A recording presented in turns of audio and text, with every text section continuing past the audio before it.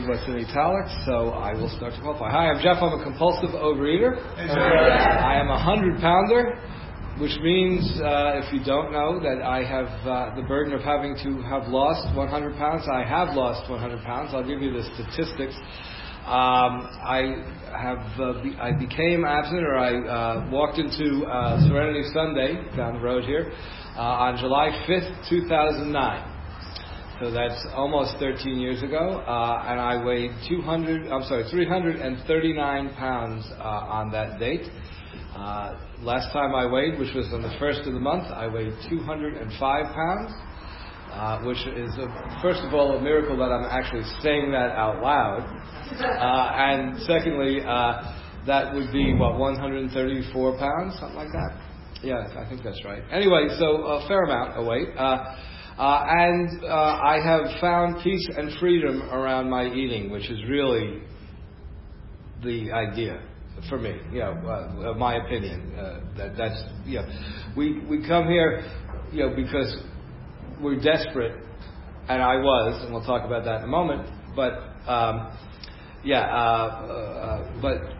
I thought I was desperate to lose weight, but I was really desperate to find peace and freedom around food because I had none. I had no peace and freedom around food. I don't want to get bogged down in the history, even though I have a little extra time than normally when you pitch, but I could be in the pain, horror, and humor of my compulsive eating for days and not tell you every story. But I will just say that growing up as a fat kid in the 60s and 70s was no bargain because there was no political correctness back then. And everybody took their pot shots at me. Friends, and I should say friends with air quotes, right? Friends,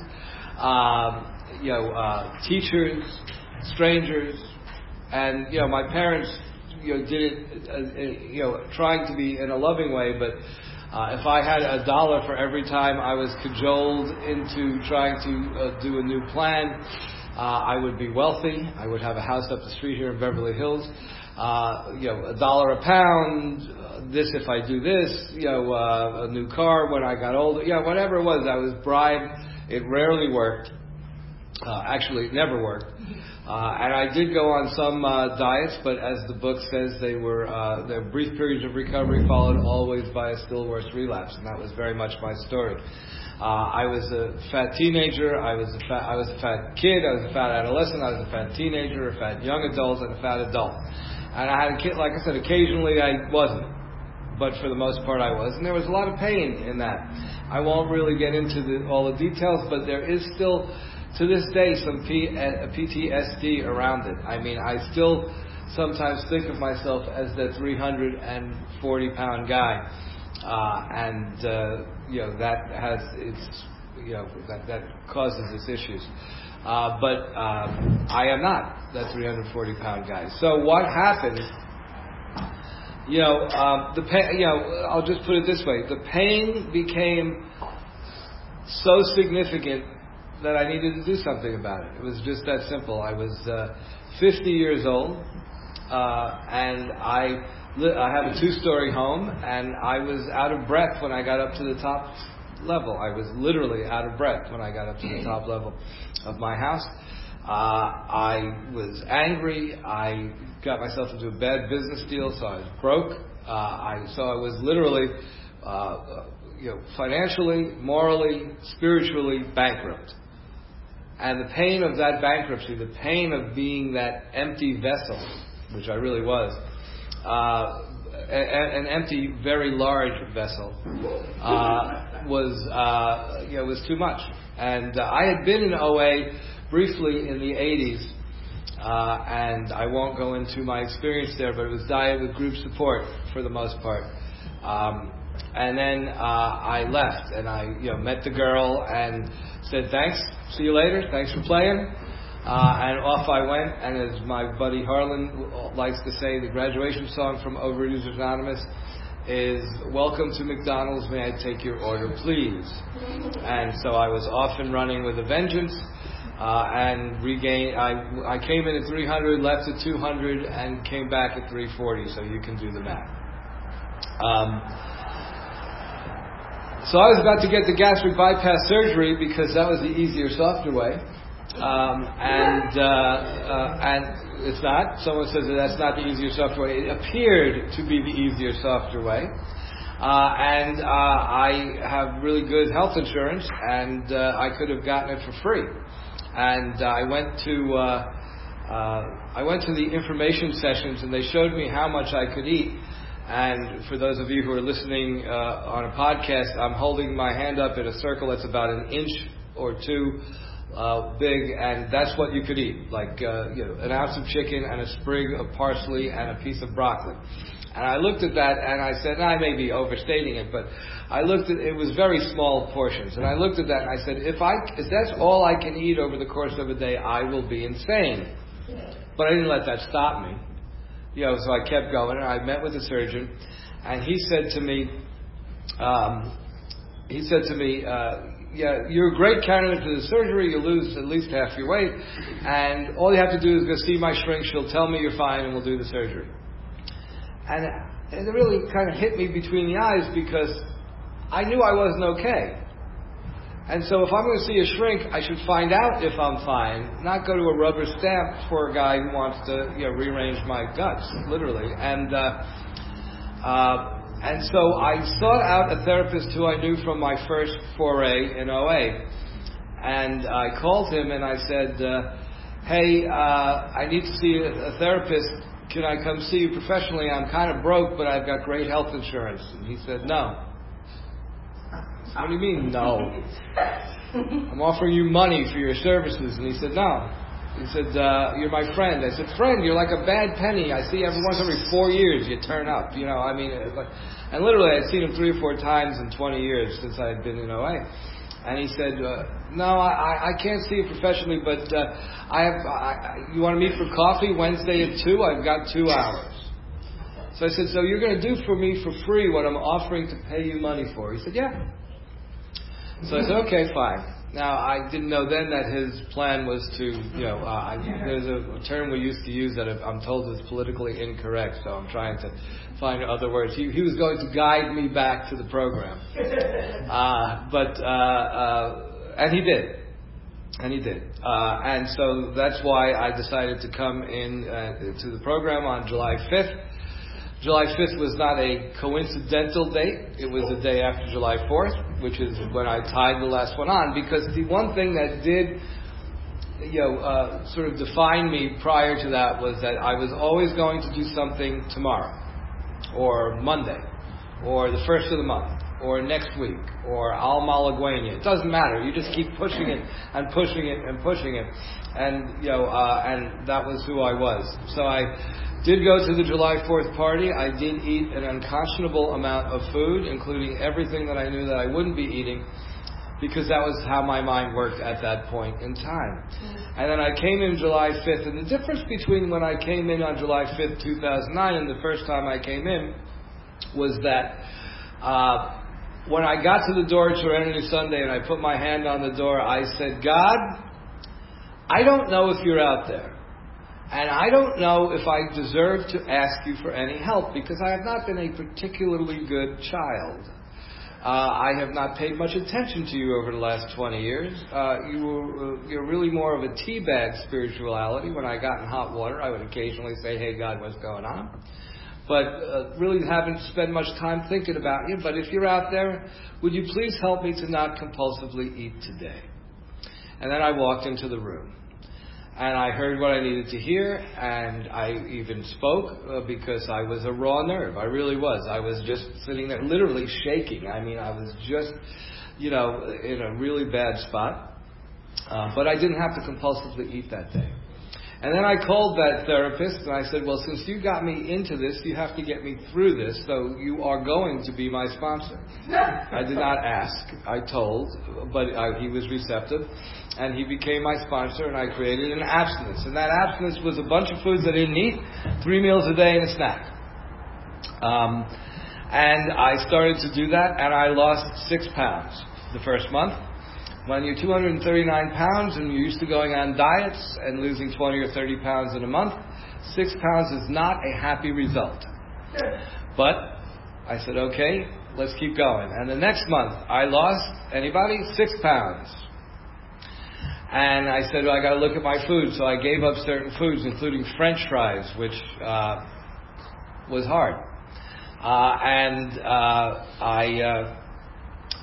The next month, I lost 6 pounds. And the month after that, I lost 6 pounds.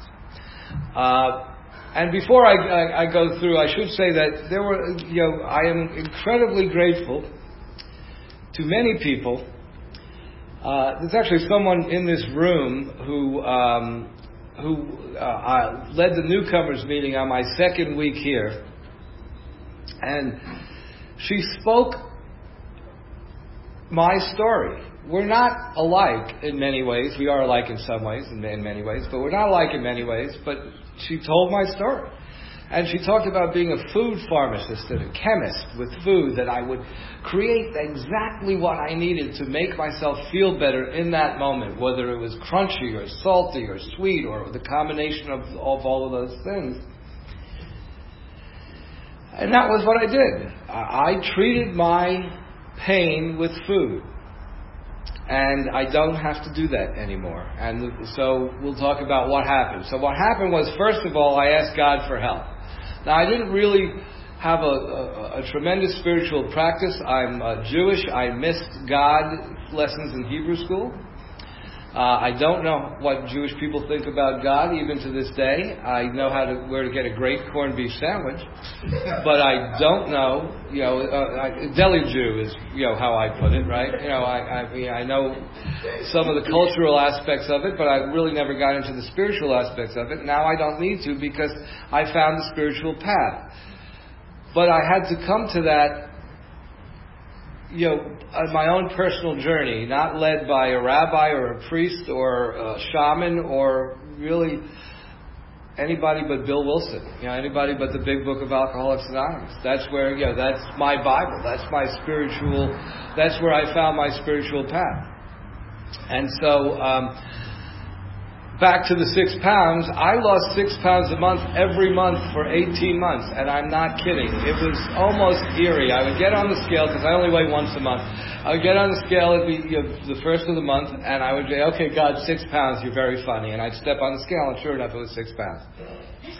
And God was funny that way. But I lost, 110 pounds,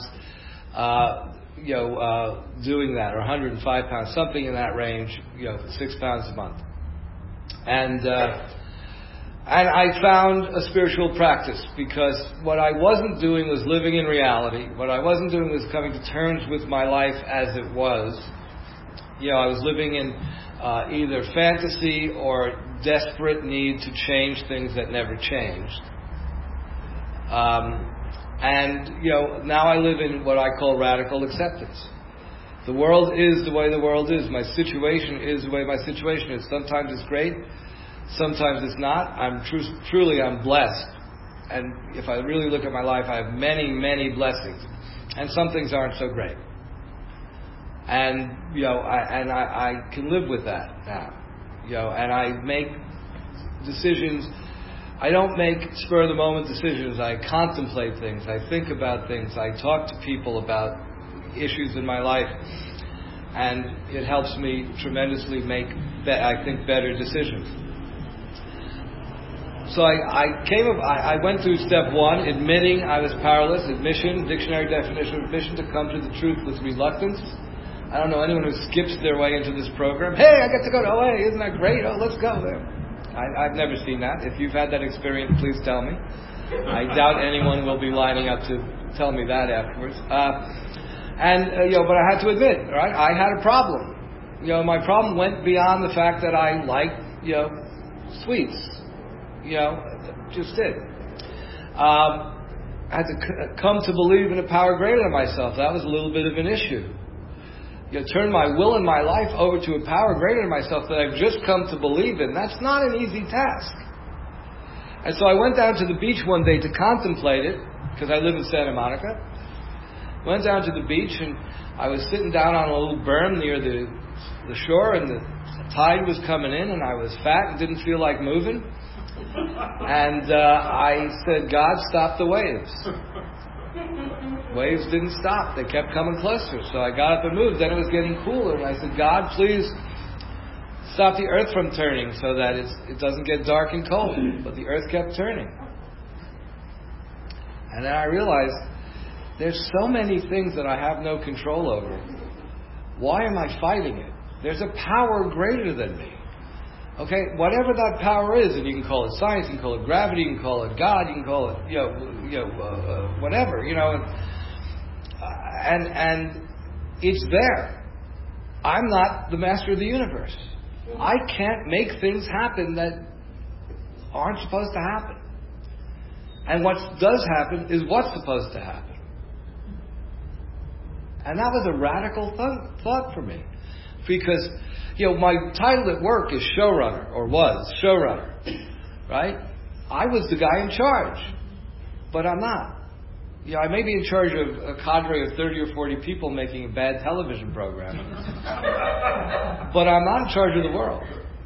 It's just I'm just not. So I lost the weight. I got spiritual practice. I made some mistakes. I did some good things, and I tootled along. And then I started gaining weight, regaining some weight in abstinence. So that list of foods that I wasn't eating, I still wasn't eating those foods. But I was, mealtime became a time and not a meal. So anything that happened between 7 and 7:30 at night was dinner, and as long as it wasn't on that list, let's go. And so now living in reality has its, issues, right? Not everything is the way you want it to be. And so I would take the edge off of that reality at lunch and dinner. Breakfast was always kind of the same thing. But at lunch and dinner, it's like, okay, let's go. If it's not on that list, let's go. And I gained probably 15 or 20 pounds in abstinence over the course of a few months. And I talked to my sponsor, who is a lovely human being, and I adore him to this day, and he saved my life, and I am eternally grateful to him. But he didn't have the language to talk to me about food like that. And I went to Serenity Sunday one day and I heard a guy talking about sober eating. That it's not just about what we don't eat, but it's about how we do eat. And I went, shit, I need that. And so I approached him, and he, and we all know, anyone who's been in the program for a while knows that many people approach you and say, I want what you have, give me your phone number, and then you never hear from them again. So he was skeptical, but we talked, and he said, come to the 7:30 meeting in Studio City next Sunday, and afterwards we'll go out to breakfast and I'll tell you how we do it. And never expecting to see me there, but sure enough I showed up, and we went out to breakfast, and I went out to breakfast with about 3 or 4 other guys who practice this sober eating, and they're sitting there, and I expected 4 guys in robes praying over a soft-boiled egg, right? And what I got was 5 a-holes sitting there screaming, yelling, laughing, joking, and ordering. Some guys ordered bread, and some guys had cheese on there, and I'm like, and the food came, and the sparks are flying off their forks, and they're eating and yelling and laughing. Finally I said, what's so sober about what you guys are doing? And they laughed and explained it to me. And the basic premise is that, we meter what we eat. We create a sober eating plan that has amounts in it. So that I can't sit down at dinner and say, hey, it's between 7 and 7:30, I'll take seconds and thirds, and what's on your plate, and what's going on. Because it's not on that list that I made, I can eat it. Well, that's just not, and of course the older we get, the less food we can eat anyway. And so that's just, doesn't work. That wasn't working for me anymore. And so I threw in with these guys and created a sober eating plan and lost the weight that I gained and a little bit more. And then I kind of evened out, at about 2.25, 230, because I wanted to eat like I was 30 and I was in my 50s. And I have bad news for you. If you're in your 30s, you won't be able to eat like that forever. And if you're in your 50s, you got to give up some food. And so I realized I needed to give up some food, but it took me several years to come to that realization. Because I lost over 100 pounds. I was at a relatively healthy body weight. And I was like, that's okay. And then I realized, how many, 75-year-olds that are 250 or 300? And the answer is not many, if any. and that I needed to look at that. And so I readjusted with, and one of the tenets of sober eating is I make no unilateral food decisions. So I called my sponsor up and I said, I need to lose weight. He said, says who? He said, me. I said, yeah, you don't get a say. He said, did your doctor tell you? No. Did I tell you? No. Stick to the plan. I'm like, he said, stick to the plan. And about a month later, I went to the doctor. I have a little back tweaking issue, and I went to the doctor to see if I could get it fixed up. And he said, you can do this, we'll do that. And, it wouldn't hurt to lose 20 pounds. Now, I'd heard that a lot of times in my life. And, basically my answer was, yeah, fine. And ignored it. This time, I was never so happy to hear that. I ran back to the phone, called my sponsor. The doctor said to lose weight. Okay, go see a nutritionist. Come back to me. We'll figure it out. So I eat 10 ounces of protein a day now. 4 at one meal and 6 at the other. And if you know measurements, it ain't a lot. And I didn't think I could do it. But I asked God for help, and I was able to do it. And I found a new level of willingness because I asked God for a new level of willingness. I said, I got to do this. I got to, the doctor said to do it. I want to.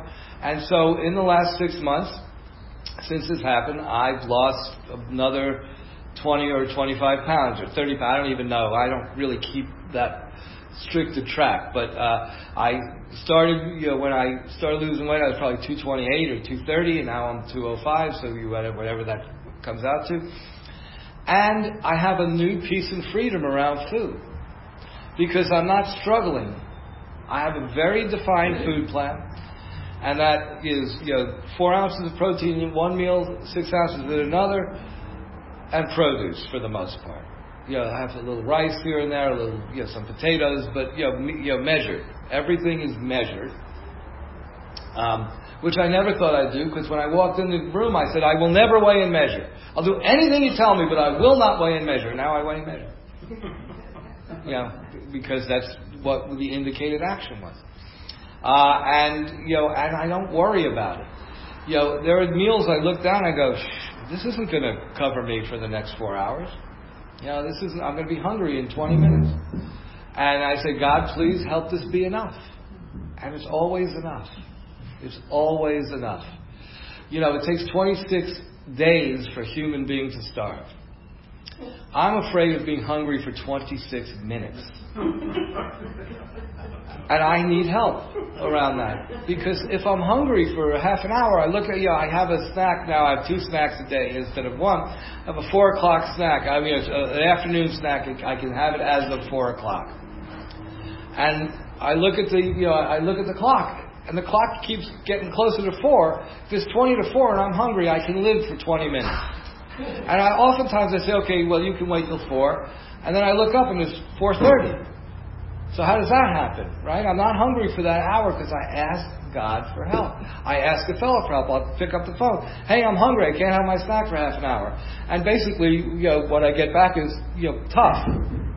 Tough it out. You'll be fine. You'll live. And I do, because I'm alive. I went to the doctor. I know I only have a minute left, so I went to the doctor recently. He said to me words I never thought I would hear, which was, your weight is no longer negatively impacting your health. That's amazing. Because that's the opposite of everything my doctors have told me since I was 12. And I looked at, so it was a full physical and all the blood tests. I looked at the tests, everything. Every marker is right down the middle. Now, I'm not saying I'm the picture of health, but I've begun to exercise more. I have begun to really look after my health because I'm getting to that age where one needs to. I've been given this gift of peace and freedom around food. It is no longer an emotional issue. It is a factual issue. I eat what I'm supposed to eat. I report it to my sponsor. I pray every day, and I know my time is up, but I'm going to say one last thing, which is I don't have a very specific vision of God. I don't personify God. There's no robe or staff or beard or anything like that. And I don't know if God listens to... God's got a lot of things on His mind, right? I don't know if He's listening to me in the morning when I say, God, please... Every morning I say, God, please, today, can you help me to not compulsively eat? But I know one person who does hear it, and that's me. So when I ask God for help, I don't know that God's got a clipboard going, oh, let's see if I can mess Jeff up today, or, oh, I'll help Jeff today. But I know that I hear it, and I know that I listen. I'm out of time. I could say more, but I'm out of time, so I will be respectful and say thank you for letting me share. All right. This is time for questions only. There's no sharing in this meeting. If you need to share, please do so with any one of us after the meeting. Also, please remember that the opinions of the leaders are my own and not those of Overeaters Anonymous as a whole. Amen. When asking questions, you do not need to identify yourself. Please remember, if you ask a question, your voice may be audible on the podcast, and I'm supposed to restate the question. Jeff, good to see you, sir. Nice to see you. A question for you, and that is, how has service informed your program? How has service informed my program?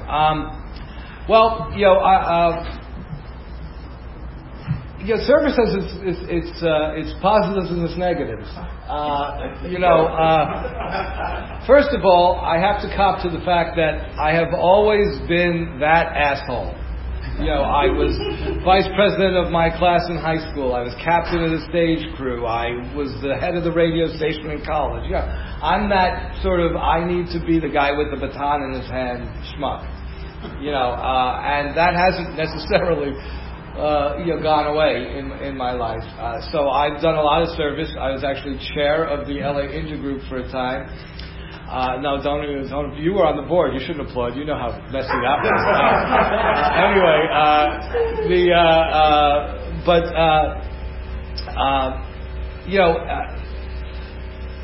I have always had the feeling that I need to give back to be able to take with a clear conscience. And I've gotten so much from this program, that I feel it would be unconscionable for me not to give back. And so that feeling combined with that sort of I need to be the guy in charge, mentality, sort of merged and perhaps is even helpful. Now, I often want to take pride in what I have done in the way of service, but I can't do that because pride goeth before the fall, right? I mean, anything that I have has been given to me, wrapped in a gift, in a box with a beautiful bow on top of it. All the good things in my life were completely given to me and handed to me by my higher power. And including whatever abilities I might have to be a quote-unquote leader or give service.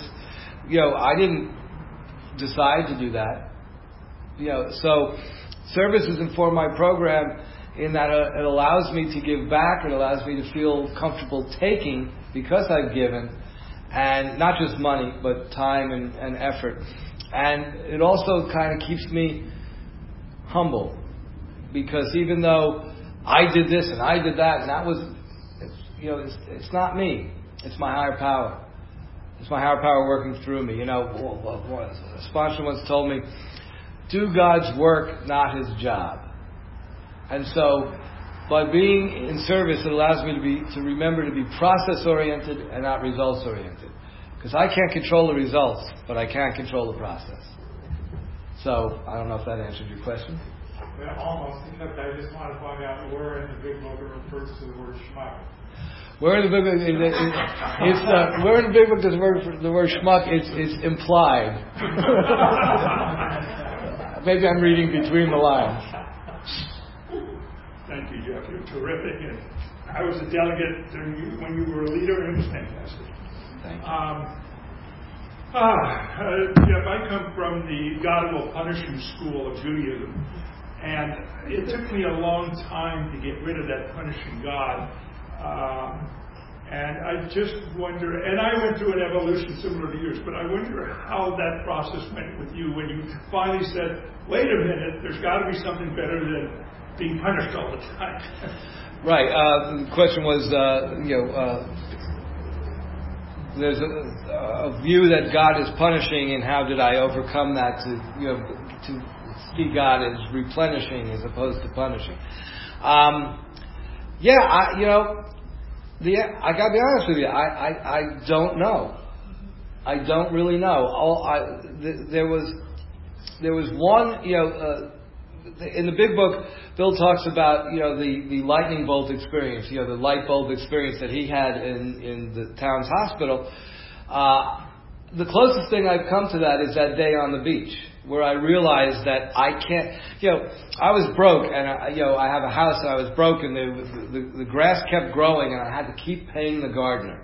And I wanted the grass to stop growing. But if I really wanted, I'd have to go buy fake turf, and that would have been too much money, right? So how do I stop certain things from happening and keep others from? I can't. I can't stop the earth from turning. I can't stop the grass from growing. I can't stop the leaves from falling. I can't do these things. They're well beyond my power. And I really never thought about it in those terms. So when I thought about it in those terms, it was aha. And then I said, okay, what do I want my God to be? Now, one would think, I used to be a game show producer, and, a fact is a fact. Double source, no Wikipedia. Right? A fact is a fact. What is the fact about God? Well, there is no fact about God. The dictionary definition, because I'm a game show producer, the dictionary definition of faith is belief absent rigorous proof. I can't prove that my God exists, but I know it works. Okay? Perhaps 134 pounds of weight loss is that proof. But other than that, I can't prove it. Okay, so I just felt I created, a higher power that works for me, that isn't in conflict with what most religions would say. But if you look at spirituality, there's Christians, there's Jews, there's 19 sects of Christianity, there's Catholicism, there's Buddhism, there's Hinduism, there's Muslims, right? And they all access God in a different way. But it's just access to God. There's a God or a spirit of the universe. People just choose to access it. So if I say the Jews are the only ones who are right, then 98% of the world is wrong. And I don't think that's the case. If I say the Muslims are right, then 75% of the world is wrong. So we all access our higher power in a different way. And so my higher power isn't punishing. My higher power is helpful. I don't always get what I want. Sometimes I go, oh, great God, thanks a lot. But, that's how that's reality. And so a mixture of radical acceptance, living in reality, and having a God of my understanding has allowed me to sort of navigate the world in a little bit more of a peaceful way. And so, I don't know if you asked me what time it is, I tell you how to make a watch, so I'm not sure that answered your question, but, I hope it did. Thank you, Josh. So many quotable quotes. How do you maintain your abstinence when you're facing life's upheavals and disappointments? How do I maintain my abstinence when I'm facing difficulties, upheavals, disappointments? I actually find that it's almost easier for me to do that because I become more focused on the fact that I cannot treat those maladies with food. My food's pretty clean all the time, but it's even cleaner when I'm pissed off or when something bad happens, when I get bad news, when difficult things happen. It's like, I'm not going to let food get in the way of this. And then I deal with it. I talk to my sponsor, I talk to fellows, I pitch about it, I write about it, I'll wear it. I'll wear my, I've never been, except when I'm playing poker, I don't have much of a poker face. And so, I'll just live it. And I make goddamn sure that I am not going to eat over it, because I know that is never the answer to my problems. It was for a long time, and it worked for a minute or 10. But, when I was in a difficult spot, I would work in Hollywood, live in Santa Monica. It's a half-hour drive, and I'd stop at 3 7-Elevens to treat my illness, to treat my, jangled nerves. That didn't work because when I got home, the situation was still there. So it gave me relief for literally minutes. And sometimes that's all I get relief from now. Sometimes, God, please help me. God, please take these feelings away from me. And it works for a little while, and then they're back. And I have to do it again. But I'd rather ask God for help or talk to a fellow or write about it than eat about it. And so, yeah. What is your daily... thank you, by the way, so much. What is your daily spiritual experience? Like, what is your... My daily spiritual practice, yes. Yeah. My shenanigans around God. The first thing I do when I wake up in the morning, literally, the first thing that I do is say, God, thank you for another day on this side of the earth, and could you please help me to not compulsively eat today? Very first thing. Now, occasionally it's like, oh shit, it's 6 o'clock, or oh, I got to turn the alarm off, or I need to use the restroom. But within that first 30 seconds, those words spill. I don't actually say them out loud, but they go through my head. And then I read, or actually I can recite it on my own now, On Awakening. Because I need to remember that I need to ask God to divorce my thinking from self-pity, dishonest, or self-seeking motives. And notice that self-pity is the first one. You'd think dishonest would be the first one, right? No, self-pity, because I can do that all freaking day. And it doesn't matter. Why am I driving a Hyundai instead of a Tesla? Boom, I'm into self-pity. Pour me a milkshake, right? So I have to make sure that I direct my thinking away from that. Then I do the third step prayer, the serenity prayer, and a prayer that says, God, please, just for today, allow me to not binge eat or eat for my own sensual pleasure. Instead, allow me to use food as medicine to support my body and soul so I may be of service to at least one other person. And I say those three prayers most of the time before I get out of bed, sometimes after I use the restroom. And then that's my morning, and then stuff. And then I write an email to my sponsor, and the email is pretty simple. It's what's keeping me from God. And then I report my food for the day before. And then I do a similar routine at night. It's the thanking God for the day, kind of reviewing the day, doing a little 11th-ish step thing. Have I been dishonest? Have I been selfish? Have I been irrational? Have I been angry? And I kind of review that, and I ask God to take whatever negative feelings might be, rattling around, and then I go, I say the third step prayer and the serenity prayer, or I fall asleep. Sometimes I don't make it through the whole thing, because, and then I read the big book, I go to meetings, and I talk about God, because I never did that when I was a compulsive eater, because I didn't really believe in God. So. Thank you, Jeff. You touched on this earlier. I'm wondering if you can expand a little bit on it. You said early on in the program that you had to give up the concept of controlling everything. Do you still struggle with that today? And when the rat brain goes into overdrive to control everything, what do you do? Right. I'll try and repeat the question. I talked about not being in control, and am I still trying to wrest control back? And the answer is once in a while. But a lot, not much, truthfully, because I get that I'm not in control.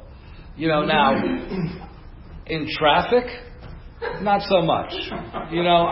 Traffic is still sort of an issue for me. But what I do in traffic is I get on the phone to fellows, for the most part, or to friends, and try and distract myself from the fact that the guy in front of me doesn't know what the hell he's doing.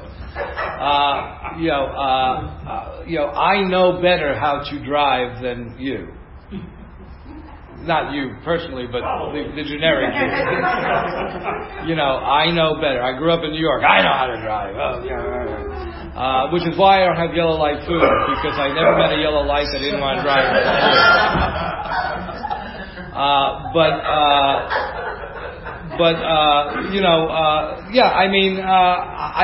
know I'm not in control.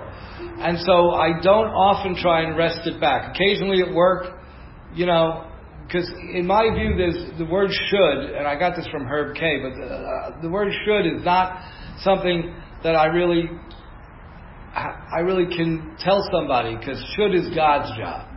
Right now, I can tell my kids what they should or shouldn't do, but they don't listen. And I could tell my employees. I don't really have many employees anymore, but when I had employees, I could tell them what they should do because I get to set that bar. But I know that I'm not in the should business anymore, except in traffic. And so, I don't have to wrest back control because I know I don't have it. And I've been doing this for almost 13 years. It's not something that happened. In year 2, I would have had a much different answer to that question. And in year 5, I would have had a much different answer to that question. In year 10, and if you want to hear more about, the phases of recovery in terms of time, Terrell has a great speech that's on the OA podcast about, how his abstinence has changed over the 45 years he's been abstinent, and I would recommend that you listen to that. But that's basically my deal. How do you tell the difference between God's will and your will? And then, what do you do when you get smacked really hard? So how do I tell the difference between my will and God's will, and what do I do when my will and God's will don't mesh? Is that more or less? Would I get smacked down because I'm too willful? Last week, I'm having some tremendous positive things happen in my life, and I shared with somebody, and I got smacked literally. So it took me days to recover. Yeah, I get it. So really, it's about how does God's will and my ego is really what you're asking, because I have a certain image of myself, and when that image is burst, or when something that I really want I don't get, how do I deal with with that being God's will? And the answer is radical acceptance. It's God's will. Too effing bad. Okay? Too effing bad. I want a lot of things. Some of them are reasonable. Some of them are unreasonable. I can't always have what I want. I can't always get what I want. My life isn't always the way I want it to be. And sometimes it smacks you in the head. And it's just, God, please help me get through this. God, please help me see this for what it is. God, please help me accept. Radical acceptance. Accept the world the way it is. It ain't the way I want it, but I got to adjust to it. I actually having a lot of very positive things happen, and somebody really, really, really wants to attack me and bring me down. It's the other way around. Right. I think my time is up, but we can talk about it afterwards. Okay. Thank you again.